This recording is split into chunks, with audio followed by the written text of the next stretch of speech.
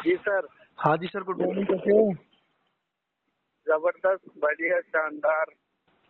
और घर परिवार में सब ठीक है?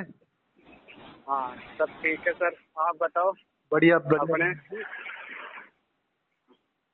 सब बढ़िया है मेरे भी यहाँ पर।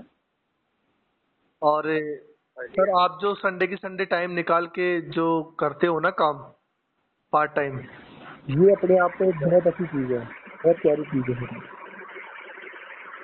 कितना टाइम दे पा रहे हो ना, वो 100% आप दे पा रहे हो। और अपने आप में ये बहुत अच्छी चीज है।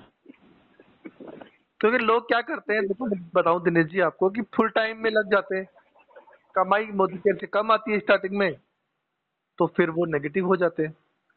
तो आपका जो सही काम बात। है ना, वो बहुत प्यारा काम है सर, सबसे अच्छा काम लगता है मुझे आपका। Thank you. हेलो। हाँ जी सर, थैंक यू सर। आवाज में थोड़ी पीछे से बैकग्राउंड से कोई वॉइस आ रही है, थोड़ा सा एक बार आप राइट मैं डायरेक्शन। यहाँ स्टैंड पे खड़ा हूँ, मैं बगल रावान स्टैंड पे। अच्छा, वहीं खड़े हो क्या? हाँ। अच्छा। और बताओ, सब बढ़िया घर पे?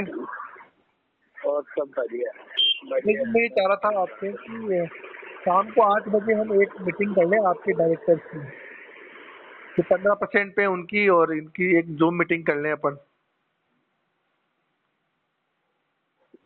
कब की? आज रात को 8 बजे कर लें अपन, बताओ कितने बजे करोगे फिर आप? 8 से 10 के बीच में फ्री हूँ मैं आज रात को, शाम को। आज रात को है ना? हाँ, 8 बजे, 8 बजे शाम को। 8 बजे से 9 बजे तक कर लेते हैं अपन एक मीटिंग। इससे आपके पंद्रह हाँ परसेंट के ऊपर के लेवल के लोग, और हो सकता है तो 13% को भी इनवाइट कर सको तो कर लो, जी। है ना? जी सर। तो कंफर्म मानूं मैं इस बात को कि हम आज 8 बजे मिल रहे हैं जूम पे? हाँ मिलेंगे। 4 से 5 लोगों को आप मिलेंगे। इनवाइट कर लो अपनी टीम के लोगों को, तो हम उनसे बात जी। करेंगे फिर आज। ठीक है दिनेश जी, और बताओ? हाँ। और बढ़िया। Okay sir, okay, done.